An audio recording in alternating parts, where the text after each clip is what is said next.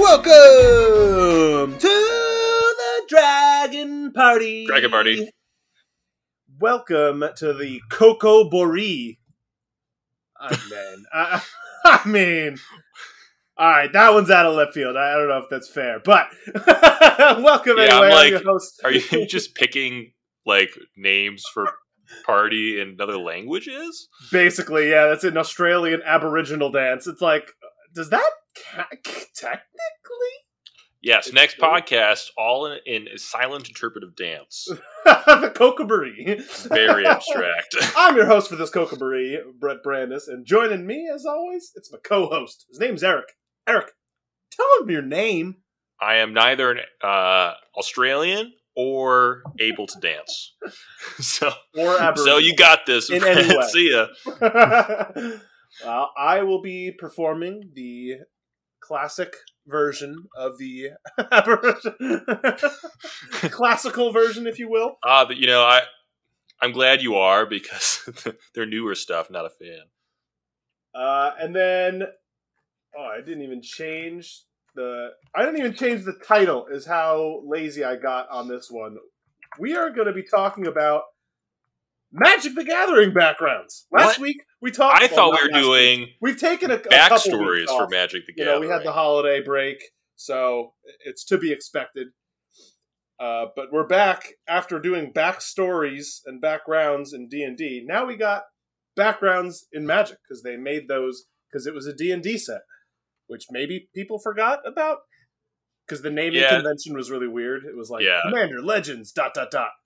By the way, it's D&D. Dungeons & Dragons. They're like, oh shit, everyone got mad. Everyone thought our original D&D in standard sucked, so we're just gonna... You know what's funny is I heard the complaint that, like, because of the extremely long name nature of it, and people were like, well, they had to call it Commander Legends because during the draft, it's a specific kind of draft where you select two, and I was like, you could just make up the draft rules for everything. Exactly. When the first Commander Legends came around, they weren't like, oh, we have to name it Commander Legends because the draft rules are different. No, they were just like, we're going to name it this. As they're writing it down, they're like, guys, sorry. We just have to. We've already written up this 400-word draft rules blog, and it's already been published, so we can't go back on it. Is it weird to me... if I wanted to weigh in on this, like, couldn't they just have called it Baldur's Gate? Like, this has nothing to do with Commander Legends at all. Yeah. Other than there's a crap ton of legends, but like, I don't care. Baldur's Gate Commander set. Who cares? Yeah, exactly. Like, who was going to be like, hey, like Baldur's Gate? I guess some people might have thought it was standard legal, but like they could have called it like, what Universes Beyond D&D. It's like, it's just a D&D set, Baldur's Gate. It's like, all right. So I even have a problem with that, too, right? Because they've already created, Jumpstart. Well, that's not standard legal. That's not anything legal. So, like, we're just doing what we want anyways nowadays. You just got to know the rules. Exactly. And, like, who cares about the naming convention? They could just say stuff. They're like, this is in standard. Right. It's like, okay. Right. Secret Layers, not in standard. Okay.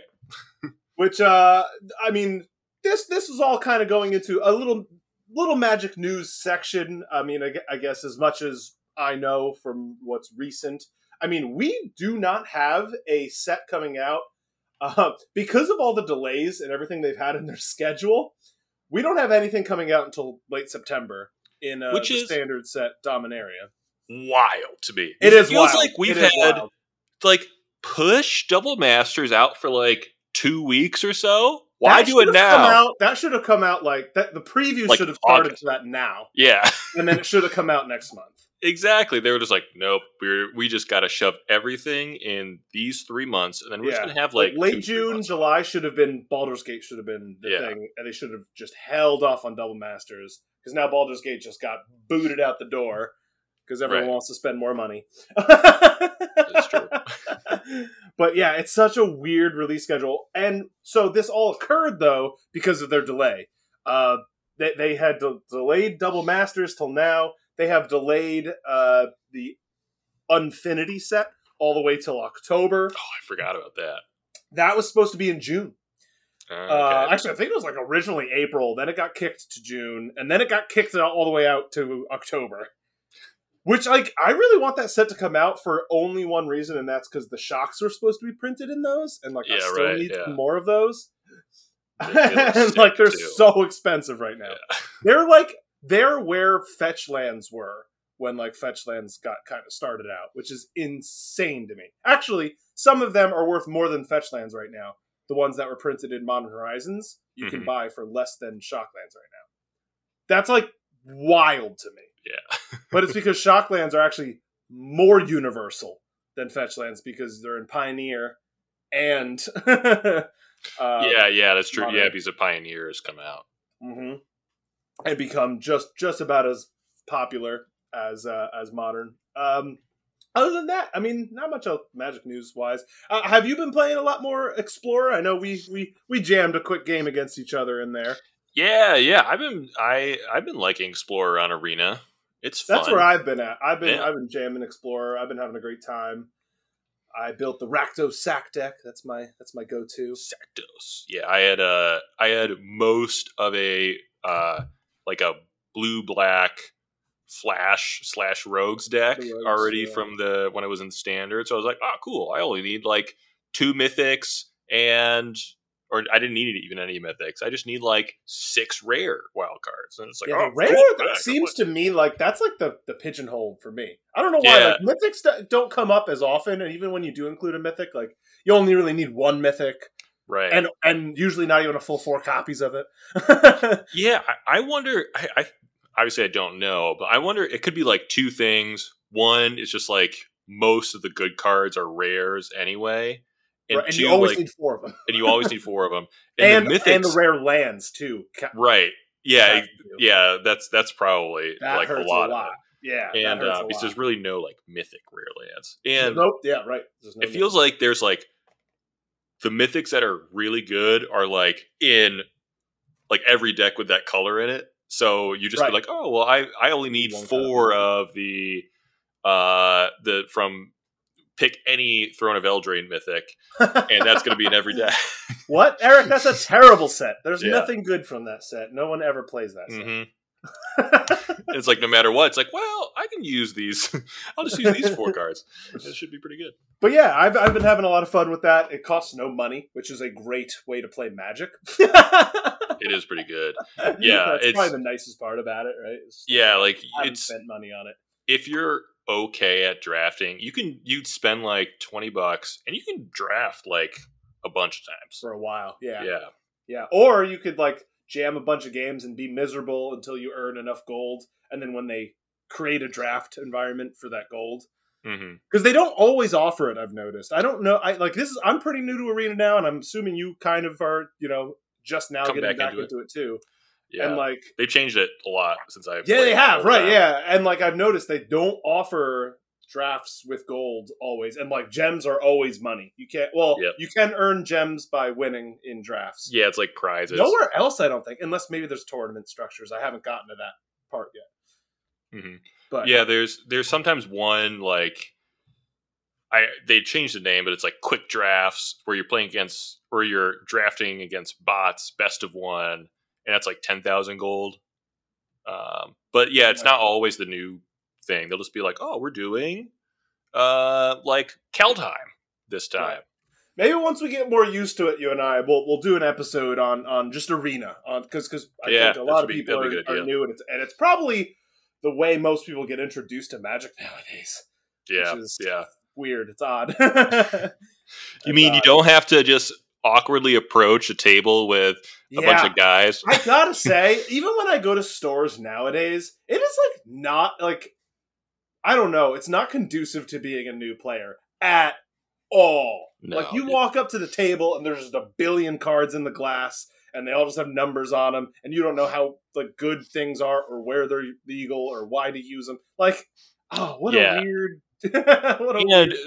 People playing, they're just like hunched over. Yeah, and it's usually Commander, right? Or if it is constructed, God forbid, like, oh yeah, you just have to this deck costs $1,000, and then they're yeah. like, "Bye." What?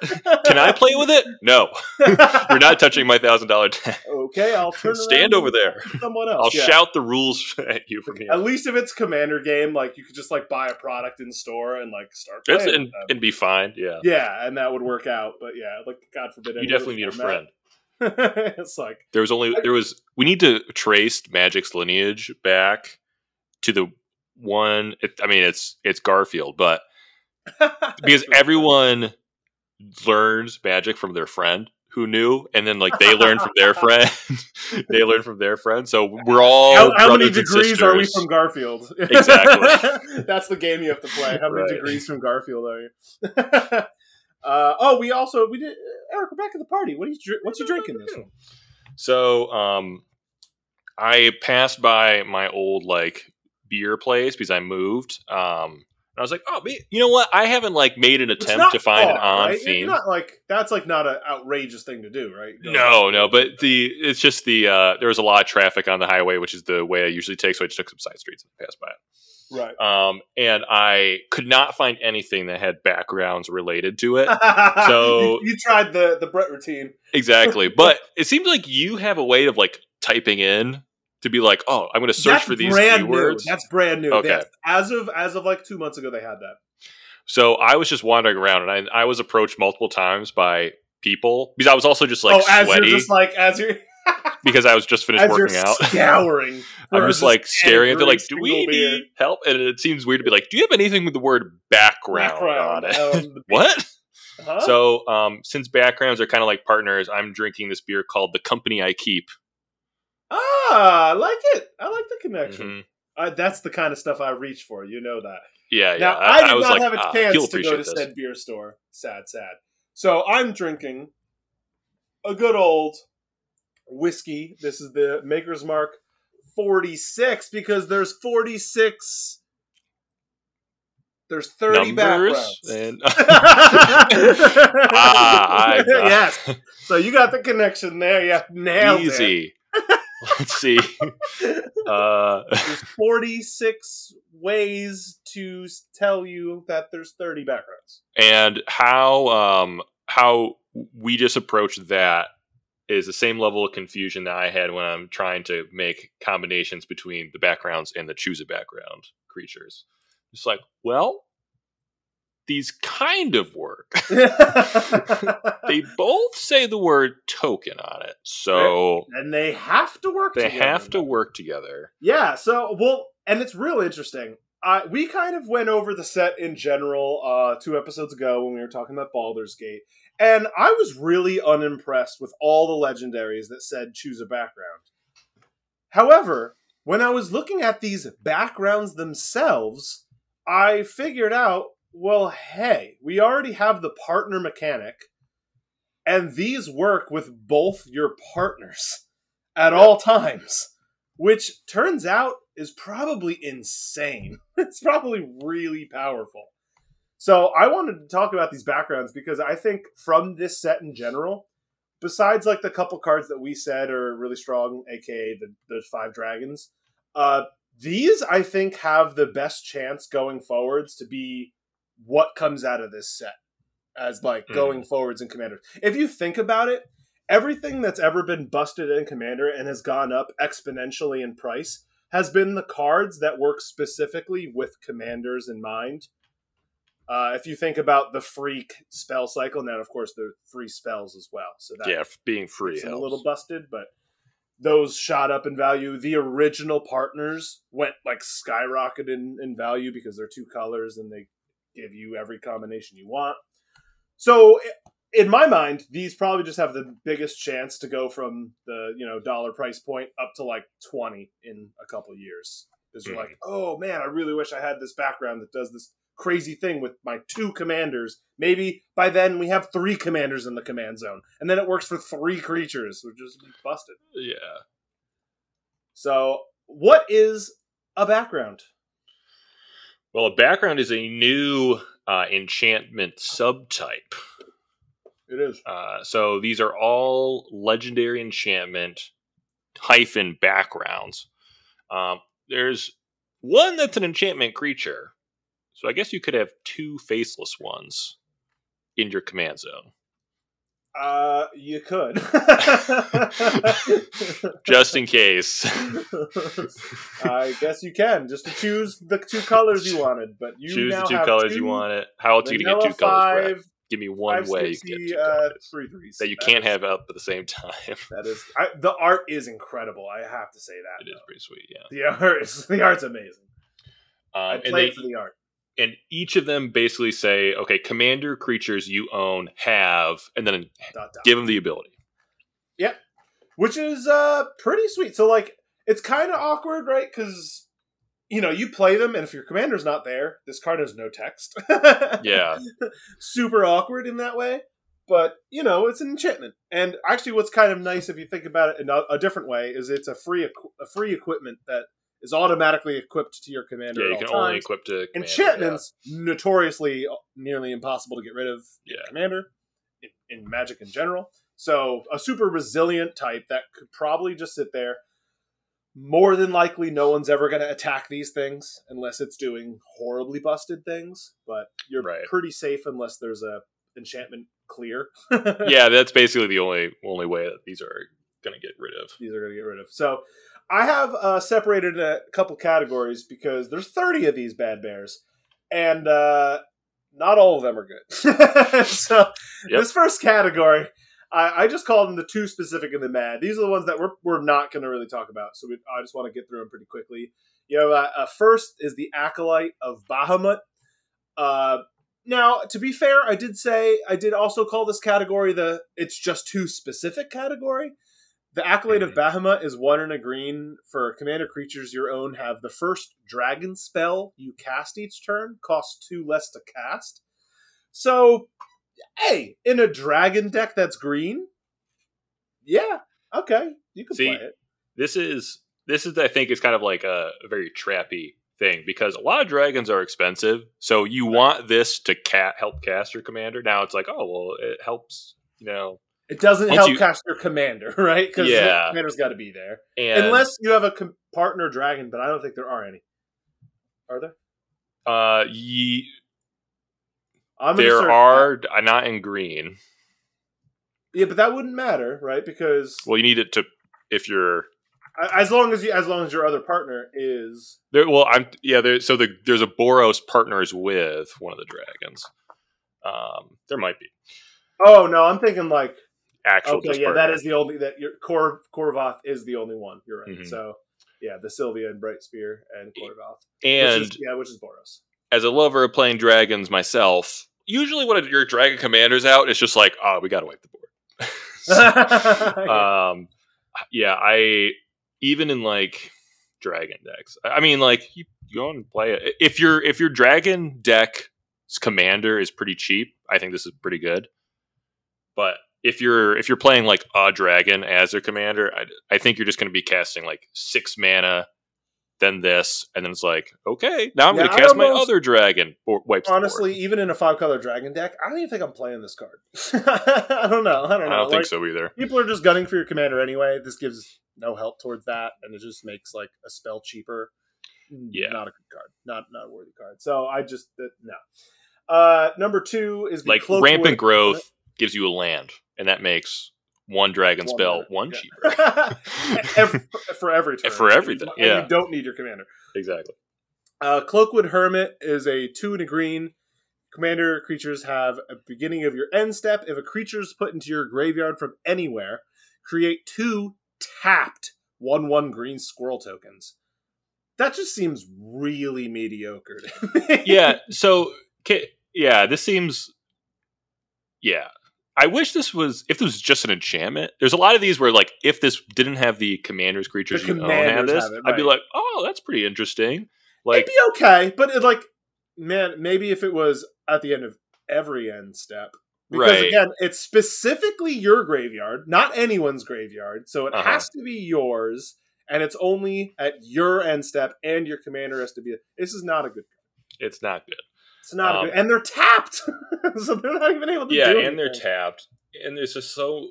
It's like, when you look at that, like, what choose a background creature is this? 4. I agree with you, 4, right? exactly. Like, who are you partnering this with? Yeah, why? Why would you choose this? Yeah, it's like the closest one is like Jaheira, only because it says the word tokens on it. But then they're taps, Sure. so you can't even use But they're the mana. taps. You can't use them for mana, and that's their own. Yeah, no, it's bad. It's bad. The next one's Dragon Cultist, 4 and a red. I think this one just hurts because it's so much mana. Commanders have at the beginning of your end step, if a source you controlled dealt 5 or more damage, you make a 4/4 with flying. Not a bad effect. 5 damage is a lot of damage, but possible. It may be in the right deck. That's why I put this in the. There's a specific situation where this could be very good. Mm-hmm.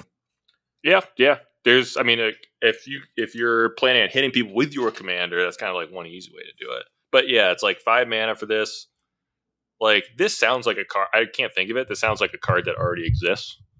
Sure. Yeah, I could just see this, especially being in red. But there's definitely a deck where, like, those Punisher cards where it's like, at the beginning of my upkeep, everyone takes 2. Well, there's way more than 5 damage already. So, bam, we satified that.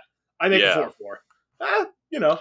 Actually, that's a good point, because I didn't read this right, and you just pointed that out to me. I said, I thought it meant like to a single person dealt damage, but no, dealt 5 or more damage. 5. Yep.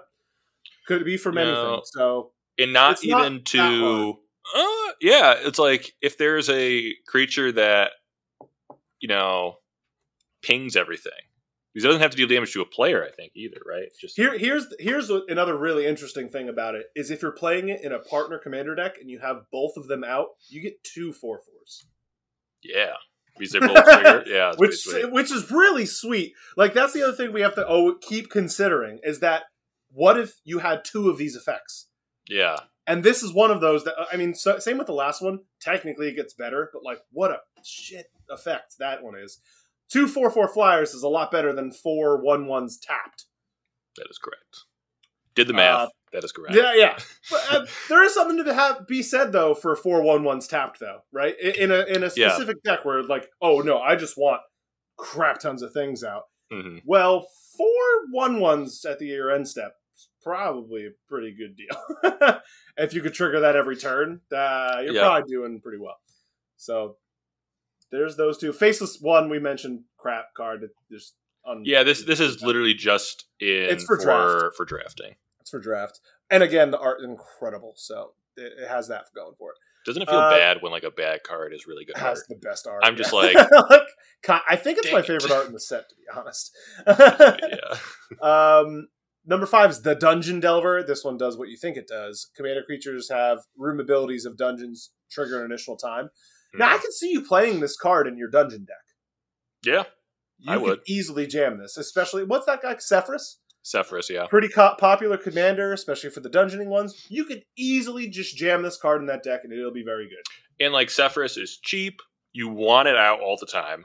Yep. Because the whole deck is built around it. Yeah, like, the other kind of hidden thing is if you're not playing these in, like, partner decks to try to double up, you can only really play these cards in, like, cheap commander ones. Yeah, what's interesting about this one I would never see you play in a partner deck. How are you playing a partner deck with Venture as a thing? Yeah, the only one was Sifana, which is initiative based, because initiative is a dungeon. Okay, that's true. The initiative. Okay, this does work with initiatives. Yeah, that's true. But, like, that's true. Cool. Though that one, in that case, I was trying to say, like, to have this effect twice, because in that case you're probably using this as the background, right? Mm-hmm. So. Because this can trigger twice. You could have 2 copies of this, and then your room will trigger 3 times. I don't know how strong it is, though. That's probably not even that strong, unless you're at, like, the Mad Temple when you get, like, that last one. Yeah, I mean, that seems pretty sweet to me. Like, it seems pretty sweet. The whole I would love someone to build a deck like that, right? Yeah. That would be the most incredible deck to watch. I'd just be like, that's amazing. Right. Like, in these dungeon decks, it's all about just, like, constantly accruing small value. So, like, doing 3 times the value. Like, I get to scry 1 3 times now. That's pretty good. I get to make, like, 6 tap skeletons. Right. Next is the Feywild Visitor. Commander creatures have whenever 1 or more non-token creatures you control deal combat damage to a player, you create a 1/1 blue fairy dragon with fly. that's so many hoops to jump through in Commander. Yeah. and with such a minimal benefit. Yeah, it's like you get you have the potential to get 3 if you hit everyone in your pod. Yeah. With a non-token creature. Right, yeah. Not even with the fairies you're given. No. Yeah. It's very hard. Now, actually, technically you could get up to 6, right? If your partners are both out. Holy God. You gotta have like 10 creatures out. Yeah, exactly. And you have to be like really budget because there's so many good cards that are like, oh, when you deal damage to an opponent, do this. Like, I would rather like draw a card than get this thing. So just not worth it ever, I don't think. 7's the Hardy Outlander. Whenever this creature, commander creatures have, whenever this creature, so it has to be the commander, attacks a player, if no opponent has more life than that player, another target creature you control, so not even the commander that's attacking, will get +X/+X, where X is this creature's power. Cool. You now are required for this to be good. You have to be attacking with your commander and something else at the opponent with the highest life total. At an opponent that has the highest life total.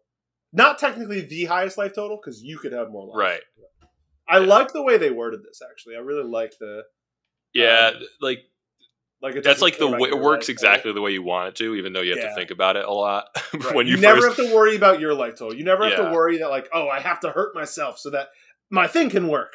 Yeah, because that's always annoying when you're just like, I'm on the throne. I can't. The only time you have to worry is when your opponents are all tied, and you're like, damn, you foiled my plot.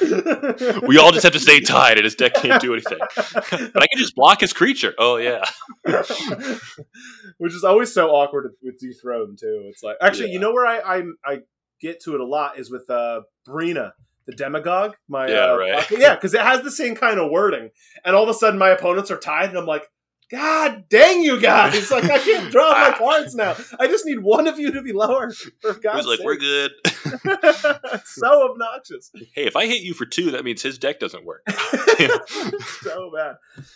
Lastly is the Veteran Soldier. Whenever this creature is very similar to the blue one we just read, which is whenever this creature commanders have whenever this creature attacks a player, if no opponent has more life than that player, so it's piggybacking off the last one we just read, then you create a 1/1 white soldier creature token that's tapped and attacking that player.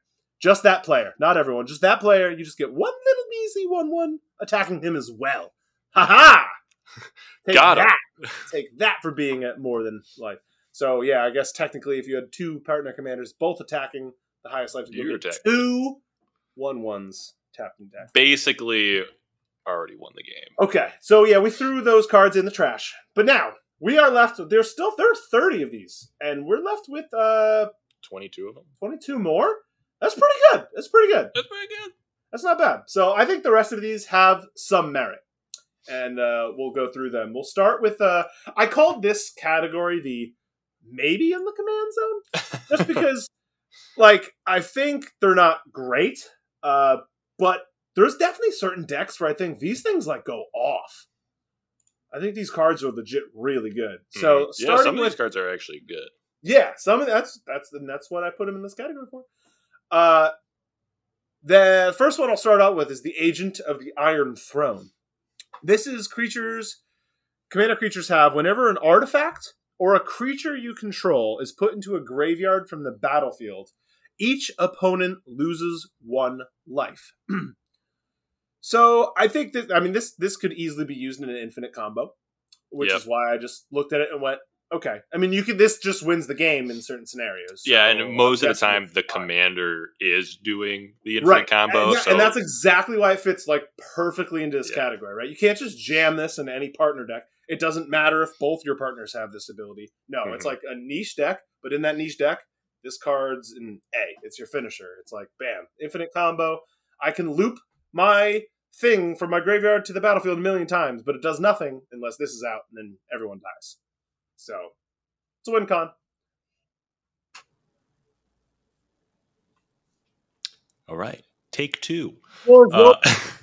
We just had technical difficulties, which we're fine. Movie magic it'll be like, what are they talking about? What are they talking about? Fine. It's fine. Everything's fine. But Eric lives in Texas, and everything blows up in Texas.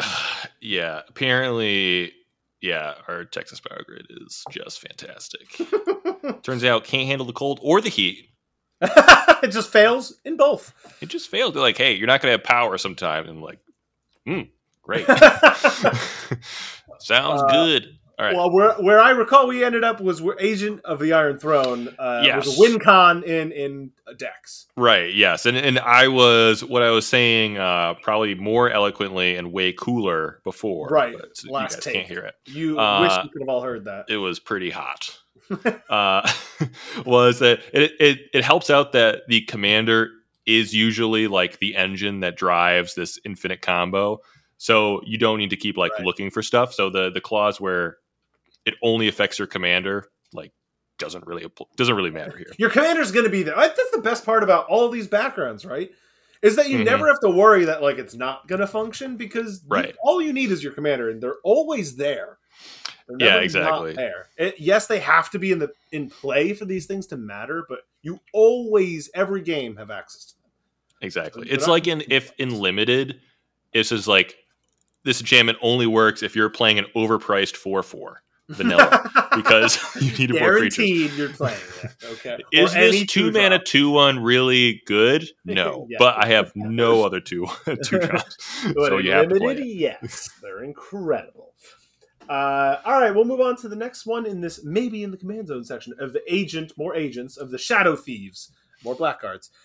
Whenever this creature attacks a player, if no opponent has more life than that player, put a 1/1 counter on this creature, and it gains Death Touch and Indestructible. So why this one, to me, got put into this section as opposed to the too specific or meh section is the Death Touch and Indestructible clause. Yeah, this seems sweet. It just straight up protects your commander and is probably and it'll probably do damage. Yeah, are there any 1-drop choose a background? No. But there are 1-drop partners. There's Yoshimaru, the dog. I was thinking also works great with this card because it's legendary, which gives it the 1/1 counter, which when it attacks it gets another counter if it's it's pretty good. It's a pretty good combo. It is pretty sweet. Not bad. Imagine just getting if you had just a Rograk out. Yeah. First strike, Death Touch, Indestructible, and then you just no one's gonna block it. Yeah. I mean, the first strike, Death Touch, you don't really need the Indestructible at that point, but it's just no one wants to block this thing. Double block. People double block. People double block all the time. People double block. Double blocking is a legal move in Magic. It is. Wait. Yes, it is. Many people forget that, but it is legal. Uh-huh. Yeah, I can see just having this thing out and just being I'm just going to attack with my commander every turn, and you're not going to have fun. This is a really comfortable card, right? It's just I can now jam with my commander. It's pretty sweet. Your commander gets bigger, so there's inevitability, and they can't just free block until turn maybe 5. The 1/1's combo with it. If the 1/1's combo with your commander in any way too, this thing's a slam dunk. This thing's pretty sweet. If you have partner commanders, having this on both of them is just gravy. Why not? Pretty sweet, yeah. Why not? Both of them have this effect. Yeah, so this is a really good one. Candlekeep Sage. Now this one's just a common one, but this is pretty sweet. Commander creatures have, when this enters or leaves, draw a card. This seems sneaky the best one. But I didn't want to put it in all partner decks, just because. No, it's not. Yeah, you're right. It seems like it would be kind of expensive to be this in those decks. Yes, it probably does draw you 2 cards, but 3 mana to draw 2 cards is not a great card. That is a pretty bad card. But man, there's some commanders that blink themselves or something. And then it's just draw 2. Thing, is that so it doesn't you can't just jam this into every deck that has commanders or even partner commanders, because if you're only casting them once, and even if they're dying or leaving, I guess maybe you probably draw 4, but 3 mana draw 4 isn't outrageously busted. It's right, and you're not getting all of them at once. Yeah, I think if we talked about none of these effects aren't super powerful that people are gonna be like, oh man, we got to get rid of this thing. If you're playing a commander that can blink itself like Yeah, any way efficiently, this is a people are must just win. like, oh my god, this guy's drawing like 5 cards or 6 cards a turn. Jesus. I mean, same kind of goes for all this whole category that we've talked about, right? Like if your commander needs the indestructible from that last card we talked about, right. I could see people getting rid of this before they attack. Agent of the Iron Throne. Obviously, Agent of the Iron Throne's a win. Yeah, it's a combo piece. So yeah, you can get rid of that. So yeah, this category, it's in this category because it's for a specific deck. This one, Blink deck. Yeah. They're crazy powerful, but in Blink decks. But to me, this is what I just am talking about. And like, you'll see these cards 3 years from now and be like, holy crap, yeah, of course, like that card. But this set had nothing to write home about. It's just like these backgrounds are going to stick around forever because they're so good for these decks. The next one's the Clan Crafter. And this one's at Mythic. To me, the rarities are pretty weird because this one I think is like a Mythic good. It's like, wait, I didn't realize this was a Mythic, but I was just like, oh, that's interesting. Not very good. It's interesting. And there's some of these, like the other one, you said Candlekeep is a common? It's like way better. Yeah. Yep. Yeah, it's a common. So the Clan Crafter is commander creatures have 2 mana, 2 generic, and sacrifice an artifact. Put a 1/1 counter on this creature and draw a card. Turns everything into clues. Turns with a 1/1 counter, and you get a boost. It's kind of like turns your commander into like Sherlock Holmes, where like no one understands what the clue is, but it's like a clue. Like that was a pair of boosts. I was stronger by knowing this clue. I was gonna wear those. Like, no, it's a clue. Yeah, this is you could see where this would be good, right? I don't know about Mythic rarity again, but you know, in the artifact decks where you want to maybe you have counter synergies, draw, whatever. I don't know. It's not an incredibly ridiculous card or a unique card by any means. Like there's cards that do this. There's cards that sacrifice artifacts and draw you cards that are better than this by a lot. Yeah, like there are like any deck that would want this also just kind of wants clues in the deck or in which already have the ability. And, it's just like it's a weird card, but I put it in this because I could see like if you had this in mind, sure. Yeah, it's not a bad card by any stretch. I mean, turns your treasures into these clues too, which they're lying around. They are. They're just loose treasures. Loose treasures. The Inspiring Leader is my next one. This is a white. This is just creature tokens you control get +2/+2. Pretty obvious, right? It's just like play it in the token deck where all the creatures are tokens and they just get really fat and big. 3. I know you also have to have your commander out, but 3 mana seems like pretty cheap for this Anthem effect, this right? This is a pretty cheap effect for that. And +2/+2. I mean, turning 1/1s into 3/3s is a big fucking deal. Because you can just crap out. I mean, heck, that last background we were talking the possibility of 4 1/1s a turn. Could you imagine if that was 4 3/3s a turn? Yeah, it's like kind of busted. And actually, in that scenario, imagine you had both commanders out. That's +4 +4. It's pretty crazy. Holy shit. And there's like a million times when it's like, oh, I don't have any creatures out. Maybe I just board wipe. Someone puts like 5 1/1s out. You're just like, whatever.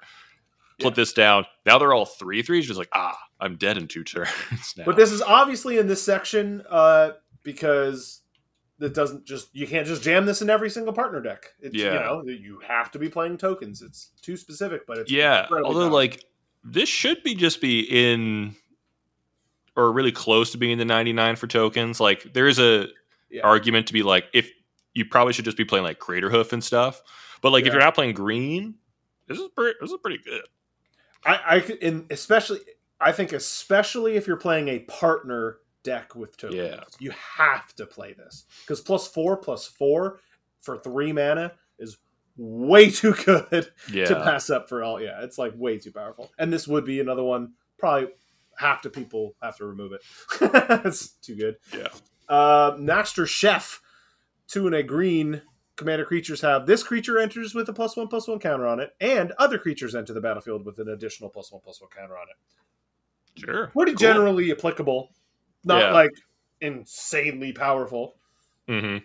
But definitely works in certain strategies. I actually built a deck that, there's like Grumgully decks around and everything that rely on this effect. And to have this that on any Green Commander would be pretty sweet. With Grum Gully, you're building the commander with it in mind. So you'd have, maybe there's a choose a background guy that you'd want to pair it with this, and then obviously you just gave yourself that effect. But yeah, like there, I feel like this effect is also out there, where it's just like all creatures. I mean, they might be more expensive. There's the Thornville Drain one. There's a god from Theros that does this, Rena, something like that. Mm-hmm. There's a bunch of this effect, but these are good effects. Yeah. They combo with a lot of stuff. Counters combo with a lot of things. Yeah, that's true. And also, I like the backgrounds more if they have something that's like I can play the background first and then play the commander. Super nice about this one, right? Yeah. Is this one gives your commander the effect immediately. It's like, okay, I can play this first, then the commander, and it gets the 1/1. Right. Cool. You at least get something out of it. Pretty cool. I like it. That's the Master Chef, the Popular Entertainer. This is 1 in a red. Commander creatures have, whenever 1 or more creatures you control deal combat damage to a player, goad target creature that player controls.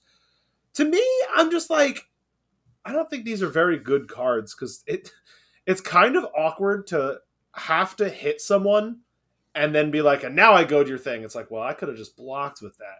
Right, yeah. Like, I don't know. Yeah, when they know it's coming, they're like, well, I'm going to have to tack into it anyway, so I might as well block and trade. Know. So I put it in like, maybe in like there's a specific niche where that this fits. Like, it's not a bad effect. It's not like miserably bad. Goading is pretty powerful. But it's awkward. I think the play pattern we just described is the one that's going to happen a lot, where it's like, I attack you, Brett. And you're like, well, you're going to goad this creature anyway, so I'm going to block. Yeah. And it's like, dang it. And that's probably going to happen a lot.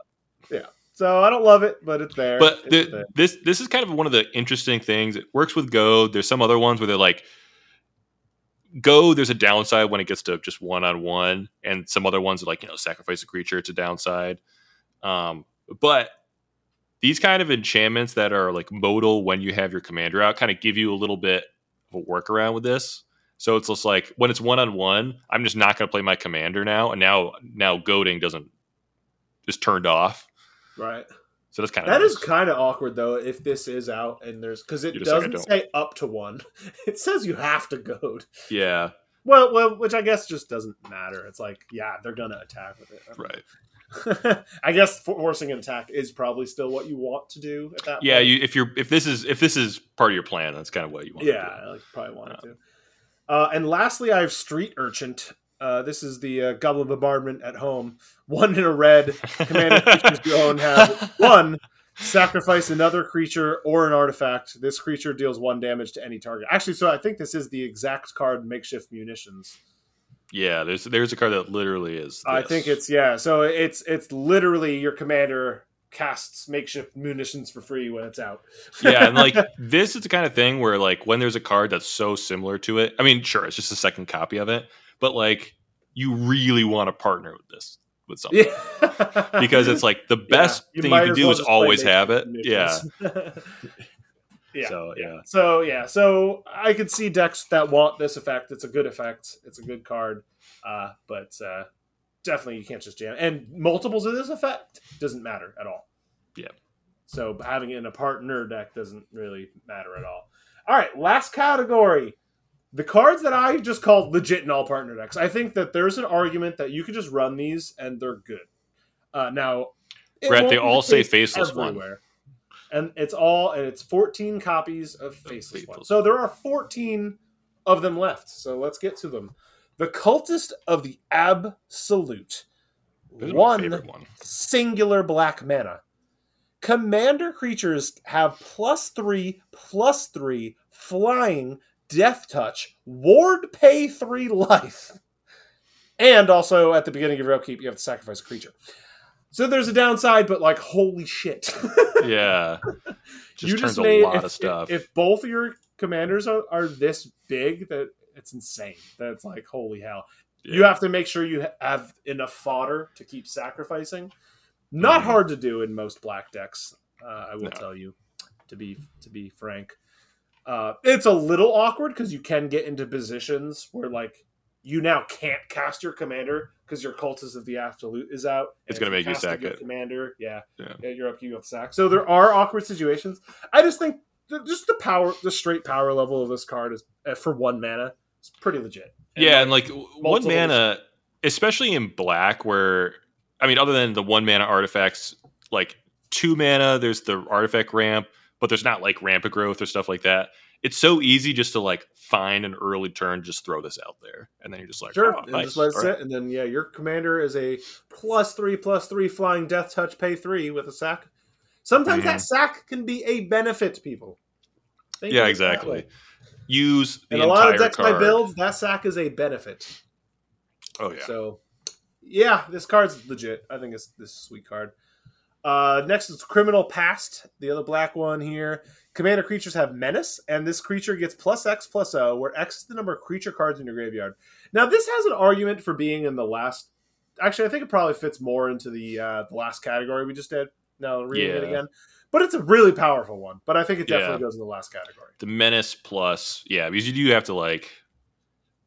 But it's free Menace on all your commanders, which is sweet. And then +X/+O in addition to Menace is really strong. And like this could easily get to like +10. Like easily. +10/+O and Menace is kind of obnoxious. Imagine that on 2 of your creatures. That's obnoxious. And also with the very attacky like Menace and +X/+O, a lot of times the way they're worded is like when it attacks, it gets +X/+O. But I do love that like I'm going to play this, and now this is a 15/3. That's what's weird about this one in particular, right? Is that it doesn't specify it has this when it's attacking. Yeah. I feel like it should. The rest of them don't, and this one's like, why? If this was red, it would. Yeah, right, or white. If it was red or white, it would. Yeah, if it was white, you also had to pay like 10. and your opponent would also get 10 1/1 counters. Draw 3 cards. If he's playing islands, he wins the game. It's a mythic. What can I say? Yeah, it's a mythic. So of course, if he's playing islands, he wins. So that one's pretty legit. The Far Traveler, 2 and a white commander creatures you own have at the beginning of your end step, exile up to 1 target tapped creature you control and return it to the battlefield under its owner's control. So this also probably has an argument for being in that last one. I think it's just more broadly applicable, though, because most decks are playing creatures that have entered the battlefield abilities. And this just synergizes so extremely well with them, because it not only gives them pseudo-vigilance, it also gives them an additional trigger every single turn. Yeah, there's so... Like, creatures with ETBs are just the bread and butter of Commander. So it's just like what every creature has to be playable. Yeah, like, heck, there's a, like, Sad Robot, Solemn. Yep. Like, every deck plays something like that. So you just be like, oh, I think Sad Robot, does it have to die, or is it when it leaves? When it dies. It's when it dies, you draw a card, but then you could, like, attack. Someone's like, I don't want to give him a card. Then you just flicker it, and you get value anyway. Because it has to be a tapped creature. Again. Make your internet better. Internet, please. Smack your internet to make them better. I think that works on internets, right? You give them a good spank. Yep. Okay. Yep. Confirmed. All right. After fixing Eric's internet, I think we're for sure we'll have no interruption. No interruptions anyway. Let's move on. Hurry up. Nothing to see here, which I love it. No one's gonna have to deal with this crap because they just listen to it all at once. They just listen to it. They don't. Their radio doesn't crap out every half hour on the dot. Just means we have to finish this within the next half hour. Here we go, Eric. All right, let's go. Because we know you're going to crap out by then. The next one we're going to talk about is the Flaming Fist, which we've already talked about. No, well, we did, but we'll talk about it again. This one, we just mentioned how it's whenever this creature attacks, of course, talking commanders only, they gain double strike, which was funny because we had just mentioned how, because it's a white card, of course, it says it has to attack to get Can't be good on defense. It's illegal. I feel like it would have been fine, right? I don't know, but right. Yeah, this card could have just that terrified of like, okay, it's got a double striking attacker. Good for you. Like, yeah, that could just be a nice thing that they have. Yeah, your fists are good for defense. It should have just been like commander creatures you control have double strike. Double strike. Fine. Why not? That's fine. But it's still generally applicable. Like, yeah, double strike is good when you're attacking. Want to attack? How about doing it better? Both of your commanders have it. Still pretty good. So, this next one is Folk Hero. This is a mythic from the set. I didn't even know this card existed. This is commander creatures you own have. Whenever you cast a spell that shares a creature type with this creature, so Eric was mentioning before his internet crapped out how tribal cards work. Yeah. Which is really interesting. You draw a card. This ability triggers only once each turn, which of course, because it's white, it had to put that on there. Yeah. I don't think that was necessary at all. Because especially since it's a spell, so it's like sorceries that create sapling tokens. It's like right, it's only counting the spell, not like all the tokens that are entering. And also, that spell that created sapling tokens has to share the creature type. Exactly. Yeah. So like you've already done a good job limiting it, and you have to cast. It's not like when like we mentioned, like it's not an NTB. So like, why are you worried? What the hell? Exactly. What the shit? And this is a mythic. Mm-hmm. What the? I don't know. Because it's trying to get around Maskwood Nexus. That's what it's trying to do. That's why. But I put it in this section because it's still generally applicable to like cards. It's drawing cards. It costs barely anything in white. It's probably a good card. 2 mana. If you get a couple cards out of it, it's like, all right. And it's really nice if you have the partners where it could trigger twice. Each copy will only trigger once. Of course, you'd have to have partners that share a creature type with each other. There might be some humans out there. I'm sure that's possible. I'm sure it's pretty easy, especially in white. With Maskwood Nexus, it's very easy. It's very easy with Max. Good point, Eric. Everyone, did you see Eric's point? Because I think it was a good point. It was a good point. And we should all be playing Maskwood Nexus. I don't even know if I have that in a deck right now, and I'm kind of ashamed. I am ashamed of you.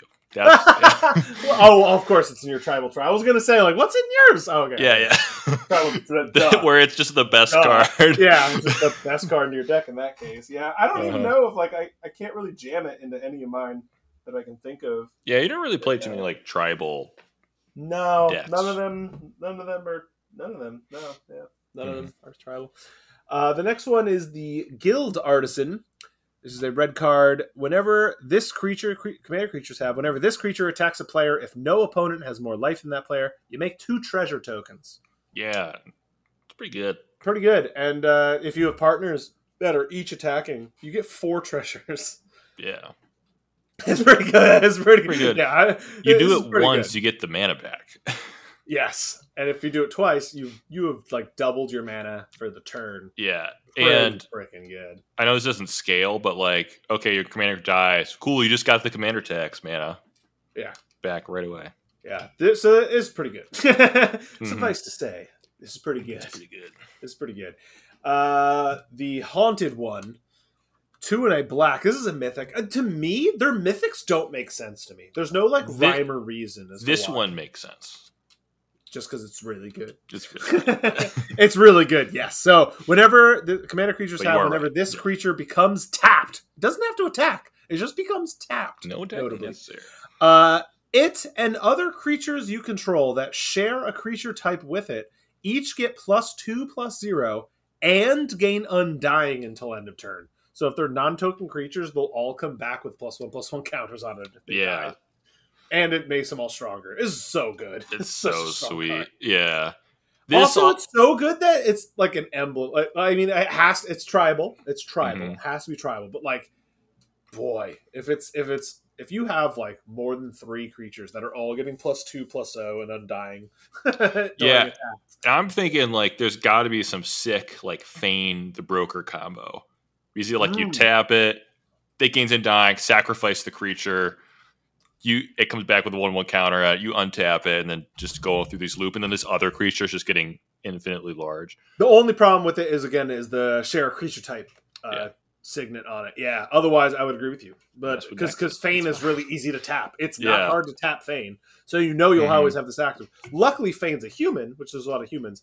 Though my Feign deck is actually that is the closest thing to a tribal deck for me. They are constructs. But But yeah, the Undying, the Undying part wouldn't really work with the constructs. But like, Yeah. if you could remove the counter, that's why I thought of Feign. Then you could sacrifice it again and stuff. Yes, because I do have a lot of Undying cards in that deck precisely because of that. Yeah. And actually, it probably is a worthy card in Feign anyway, because in response to anyone doing anything with Feign, I can tap it. It will then gain Undying. Exactly. And then when it comes back, I can just remove the counter. Right, yeah. Yeah, so I honestly should just chuck this in. You tap it, remove the counter. I want a haunted one. You've convinced me. It's $2. That's worth it. Whoa. Hold on there, Mr. Rockefeller. And this is what I'm talking about, though. Like right here, this is a $2 card. I could easily see this thing $20 in 2 years. Yeah, as a mythic from this set that like wasn't well opened, wasn't well received, came out during Double Masters. Everyone will forget about it, and then all of a sudden, every Black Commander deck wants to be playing this Haunted One card because it's really freaking good and protects your commanders that tap. Exactly. But yeah, I want one of these. I don't know the rules interaction with this, but if both tapping and sacrificing a creature are both part of the same cost, does it? I wonder if it works the way you want. Like if I sacked Feign to himself, right? Because it would. It became tapped. Right. Yeah. But I'm wondering if like sacrificing and tapping are the same time are happening at the same time, so it never sees the trigger. When it becomes trigger tapped. Would go on the stack to become tapped, so it would trigger Haunted One. You can stack it so that Haunted One goes first. It gets Undying, it dies. But I'm wondering if it's already in the graveyard, you can't target it, or not target it, but like I don't know. We'll just play it online somewhere, and then that will tell us. I'm pretty sure it will. I get what you're saying though, because if the cost was to sacrifice it, like imagine if it says sacrifice a creature, tap. It's like creature's gone and tapping. I don't know. It feels like you have to tap it first to sacrifice it because it doesn't make sense to sacrifice. I think so. I think it does work with Feign in particular, right? Because I literally have to turn the card sideways or it wouldn't be able to sacrifice a creature. Yeah. And the fact that as soon as I did that, Haunted One should see that and go, it's tapped. Right, yeah. Undying. And now and this doesn't actually target. Right. It just says the creature has it when it becomes tapped. Does this? Yeah. Because I want it works. There's a couple choose a background black things. I'm just like, oh, maybe this will work. I'm assuming it does work that way because why would they print stuff that didn't work with this? They do anything they want to do. I know that's true. They and would rules do interactions are always really bizarre. Like even as you mentioned that, I'm like, oh yeah, it would work. It doesn't work. It would work. It does. They definitely have a rule in the subsection C of whatever book. Yeah, 20 pages down that tells you whether it does or doesn't. Or like you said, do it online and see if it works. Email us to tell us if it works. I would assume it does. I would assume it does too, just because yeah. The way that they stated it, it looks like it would work. Mm-hmm. The Noble Heritage is the next one, the white one. Commander creatures have, when this creature enters the battlefield and at the beginning of your upkeep, each player may put 2 1/1 counters on a creature they control. For each opponent who does, you gain protection from that player until your next turn. That's so good. I disagree with you on this one. What? Yeah. If you have protection from them, that you can just attack that player for free and they can't do anything about it. I know, but it doesn't do anything if they choose not to. Yeah, it did. You got 2+1/+1 counters on anything you wanted, and if you have 2 of this effect, you get 4 +1/+1 counters. 4 +1/+1 counters was not good enough for Eric today, people. It was not good enough. Only if you have. I think the worst part about this card is that enter the battlefield. I think the upkeep is just a slam dunk, but I don't need my commander to enter and do this because they would just be like, no. Yeah. But you get. I mean, that said, you still got 2 +1/+1 counters. Yeah, that's true. You still get to do it. You still get 2 +1/+1 counters. This card's good. Yeah, I can easily chuck this into my +1/+1 counters white black deck. And that part is fine. I'm just like I mean this can I happen. don't Maybe think I'm. you need counter synergy. I think this card's legit. Oh, Protection from a player until your next turn is insane. Yeah, but I don't like that you're letting like me choose that. Like, cool, put 2+1 counters on. I'm gonna wrath the board at some point anyway, and that's gonna be fine. Okay, but then you don't get the counters anymore. And I don't get the counters. And even if you did, I had protection from you. Right. I mean, I know that doesn't stop laps. I'm thinking that like the protection from me is almost never worth the 2 counters. Oh, I think it absolutely is. Or no, I'm saying like I would never choose the 2 counters if Clearly, I can't do you anything. have never casted the card Orzhov. What's it called? Orzhov Advocist.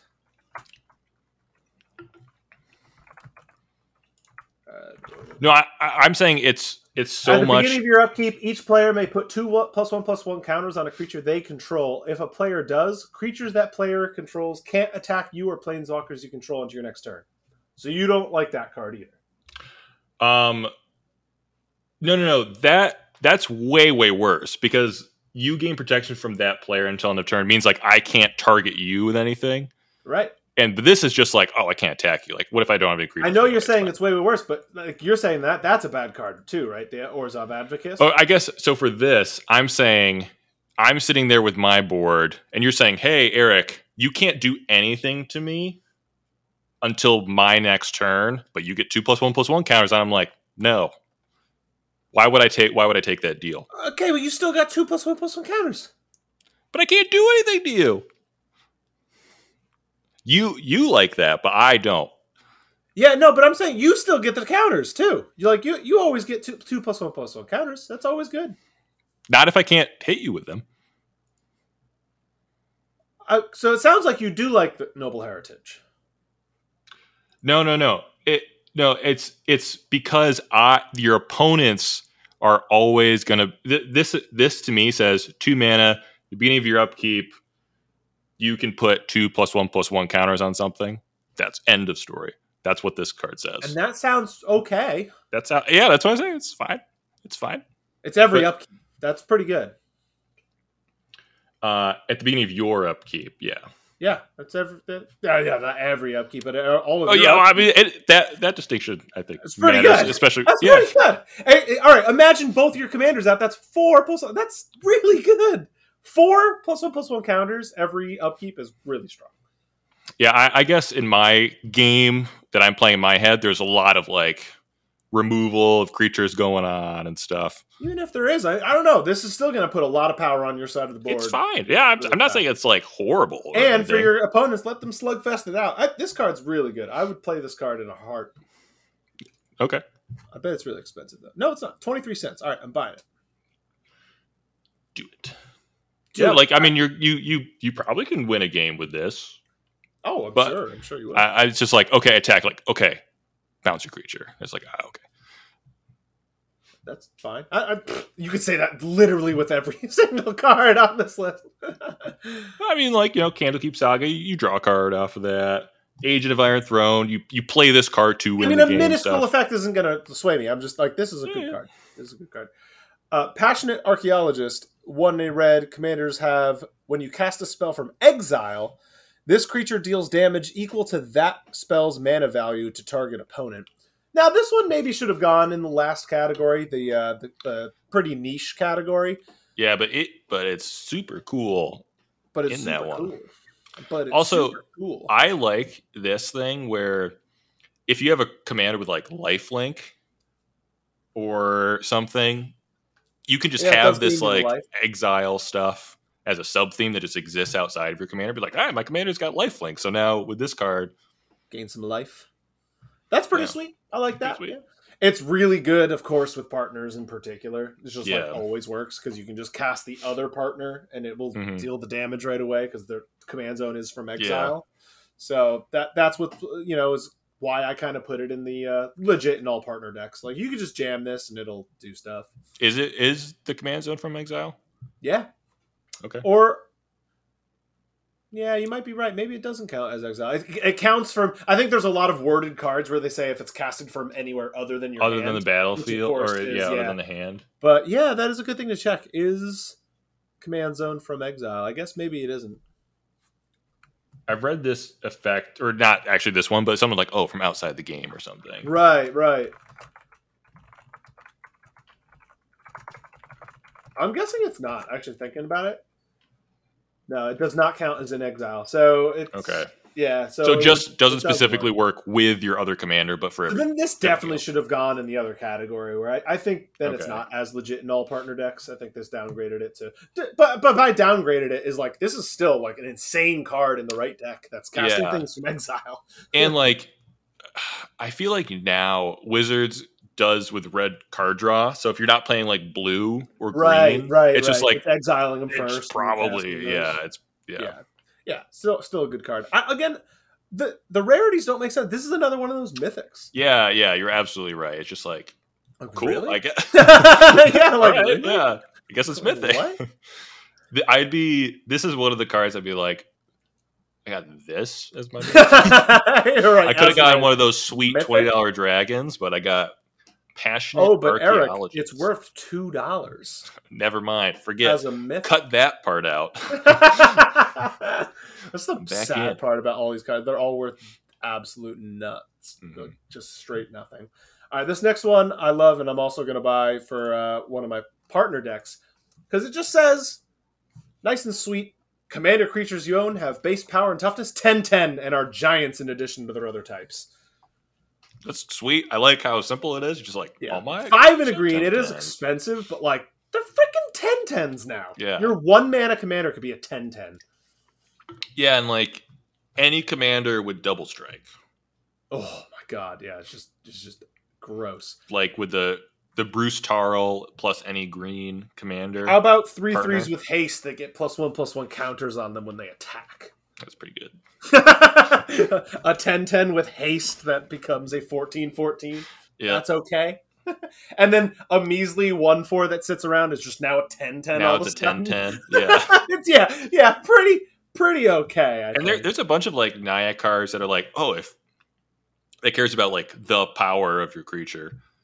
Right. A bunch. I just think this is so legit in any partner deck, right? Because like, who can't say no to both of your commanders being 10/10s now? Yeah, and always good. 10/10 is still big, even in Commander. It's still big. Huge. Turns out that's a scary monster. And if you had if one of them happens to have flying, and now it's just a 10/10 flyer. It doesn't say it loses flying or anything. It's just a 10/10. It's just a 10/10 and a giant. No downsides. It's pretty good. Your faceless one is now a 10/10 giant. There you go. That's how you play it. Faceless one tribal. Scion of Halaster.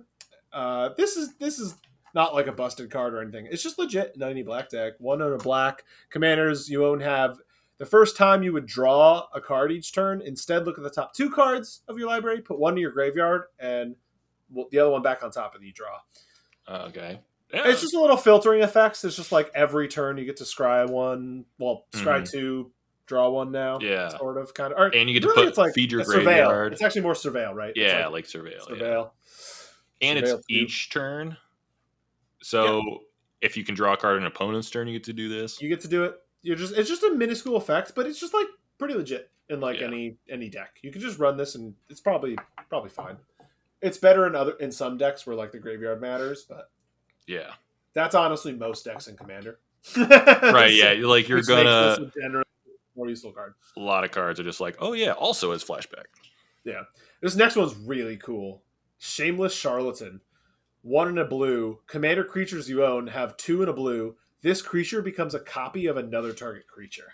Oh yeah, I love it. The shape sharer ability. It's so cool. And I love that how this one works, because a lot of times it's like, if it's on the creature, like Scion of the Ur-Dragon or something, it's like once you use it, it loses the ability to turn into another creature. Yes. This one commander creatures you own have this. Yes. Yeah. So it doesn't matter where it is. You can 3 mana turn it into an unblockable thing. Attack. 3 mana, it's the 10/10 thing. Yeah. You could do a lot of effort. It's vigilance, attack. Now I'm going to turn it into something crazy. And it's not just creatures you own. This is such a sweet card. Yeah, it's pretty I love this card. I think this card's super cool. I would love to see someone play with this card because I think it's really cool. I might play with this card. It seems really sweet. Yeah. You could just chuck this in there. This is why I put it in this legit in all partner deck section. It's like, it's legit in any blue deck. Yeah, it's fun, and it's probably strong, too. not just fun. Like, to randomly have my Gadwick be your, busted 20/20 all of a sudden. It's like, oh, damn. Yeah, if you have 3 mana up, like 90% of creatures are going to trade with it Right. because of just how the math of creatures work. Also, another odd synergy I just realized with my Gadwick deck is this card does target, and I have a lot of cards in that deck. Like, what's that? There's the Illusions card that whenever a creature's targeted, it dies. It's like one of my win cons, and this thing does. I will become you-eyed. He died. Damn. Creature can do you-eyed.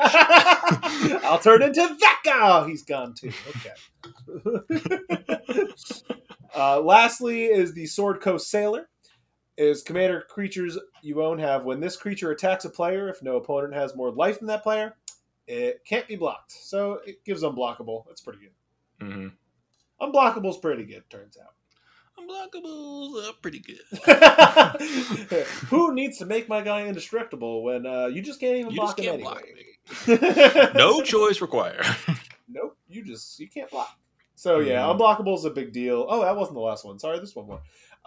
It's just really good in Commander where, like, you're just able to chip damage. And, like, a lot of commanders have, like, they need to connect abilities, right? Yeah. And, like, this is any Voltron thing. It's way. just 2 mana. Your guy's good. And again, I love how it's worded where, like, it doesn't care about your life total, which that makes it legit because now, like, you just need anyone. You just need any one of the opponents to have 1 less life, and you're good to go. Of course, it is, and well, also, this actually works around the tie thing. Because if no opponent has more life... why else I love this? That's right. And because what reminded me of this, that you just mentioned too, this works when you're the last one standing with them. Yeah. Which is really nice, right? The other guys don't do that. But this wording works that way. So it's brilliant the way they worded this. Yeah. It's very confusing to read because you're just like, I feel like they could have made that easier to understand, but you're just like, just trust me, it works the way you want it to work. But this is the correct way. This is the way you want them to word this. Because it works well. Exactly. You're able to actually do things even when you're the last one with them. So I love that. That just means that when you're the last one with the other guy, you're just unblockable. Yeah. That's freaking good. That's of course it's just your commander, but still. Yeah, it's whenever this. Yeah, whenever this creature attacks. Yeah, this creature. I didn't know if it said creatures can't be blocked this turn. No, it just says this creature. But still good. Your commander's unblockable. Last one though is the Tavern Brawler. This is at the beginning of your upkeep. Exile the top card of your library. This creature gets +X/+0 until end of turn, where X is that mana's value. You may play this card this turn. So this is that red draw. Yeah. You about. This works really well with that last that other one, the Passionate Archaeologist, because it gives you those cards. This is legit to have in multiples too. If your partners are both out, you get to exile the top 2. I mean, I almost don't care about the +X/+0 in this case. This is card draw to me in red. Yep. Yeah, this is 3 mana as long as you have a commander out. Yeah. So you can probably just jam this in any red partner deck. Yeah. And be pretty happy about it. When your partner's out, you're just like, okay. All right. Draw cards. Card. Yeah. So that's it. What do you think about backgrounds overall? I think this episode was the hardest to make. Not the background. That's what I think. So my emotions around backgrounds have been a roller coaster. I like, ooh, this is really cool. Partner with enchantment. Oh, let's see what they do. They are roller coaster, right? That's why I had to I took a total double take. We did the whole set review and didn't even mention the backgrounds. Yeah, because and they now all I'm like, holy crap! Honestly, when I look at this set, I think this is going to be the most notable things out of the set. Yeah, because you look at the combinations and you're just like, oh, I don't want to work as tended. So you kind of forget about them, and then you're just like, oh, wait. It's like, and there's tons of cards, like you said, oh, when your commander's out, you get all creatures get +2/+2, all blah, blah, blah. So you can just make a whole, commanders matters and just throw a bunch of these guys in. Right. Now, all of a sudden, your commander is 10/10 unblockable double strike. That's pretty good. That's pretty good. You just one-shot somebody. Of course, you do an additional one, but whatever. Yeah. So Yeah, I'm not surprised with that reaction. I think it is a roller coaster. It's like, they're really good. They're busted. They're not that good. They're fine. We should always run them. We should never run them. Yeah, exactly. Just like, then it'd be like, oh wait, I really want this one to work with all my creatures, but these three, it just doesn't matter because you're just always going to have your commander out when you want this thing to happen anyway. Yeah, it's suffice to say, I think that these cards are all worthy of a second look by everyone if you haven't already. And again, as I had mentioned, you can pick all of these cards up, even the mythics, like I was just looking at Haunted One, for under $2. And I think that's the time just to legit buy. Good. The Cultists of the Absolute, a card that we both liked, 14 cents right now. Yep.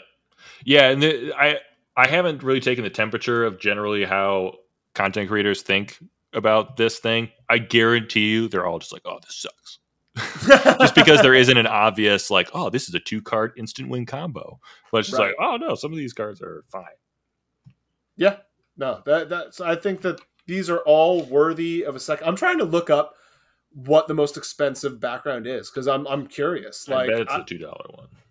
I think so. Honestly, I haven't seen anything over that. I mean, I started with all the mythics, and that was the highest for the mythics. Was actually the Passionate Archaeologist one. That one was $270, and I think that's the most expensive.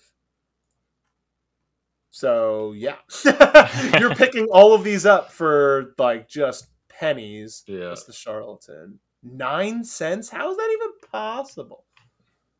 I don't think I've ever seen it's that. like not even worth the card. On a rare, on like a rare, legendary rare. That could be just in your opening hand always, too. Where it's just like, if you can find a deck like that even has commanders that are printed are like never... He's like, and also there's the fallacy of you have to build around the creature that lets you choose the background. You don't have to. Yeah, you can build around these enchantments. If you just want to build around the enchantment, just pick another random creature that fits the colors you want, and then build around that enchantment. Then your enchantment's your commander, plus another color.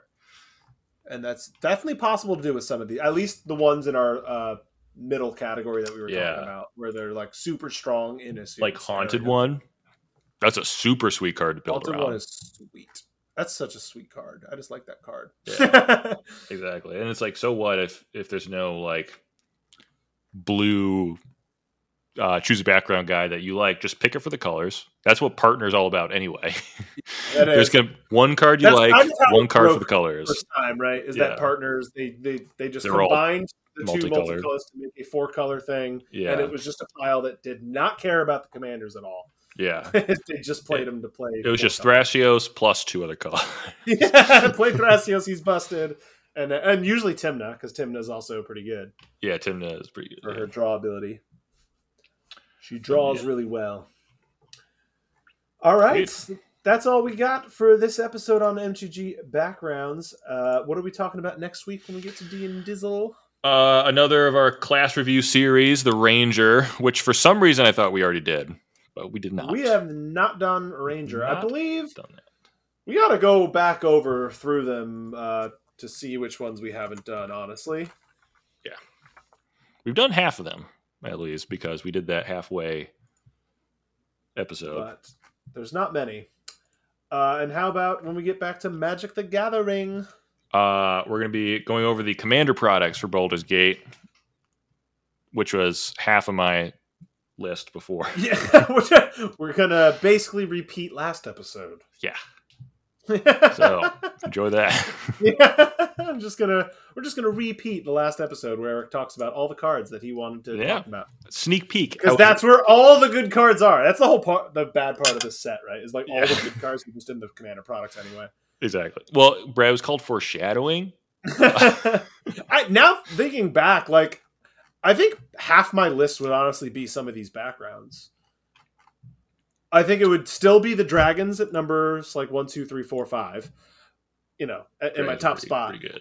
But then it would be like some of the favorites Displacer or something. Kitten, and then it would be some of these like Raised by Giants and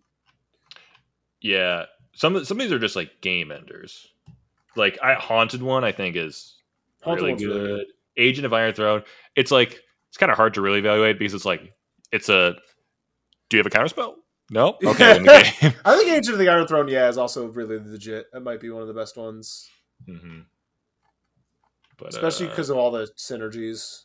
Yeah.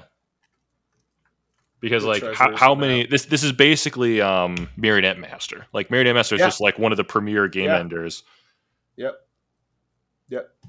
It's tagged to only one life, which isn't like Marionette Master is so brutal because it's 4 life. You do have I think you have to target with Marionette Master. Yes. Yeah, that's true. Like each opponent and a lot of times that's you actually kind of want that just because it's like, oh, I have 6 treasures. If you do anything that I don't like, I'm going to kill you in instant speed. Right. And you can't do anything about it. You're just like, okay, I won't do it. Yeah, hold people under the gun until you're ready to win anyway. All right, that's all we got then. But before Eric's internet craps out again, I think we get back to partying. I'm going to have a hell of a time editing this, so have fun. And with that, to all you listeners out there, party on. Party on.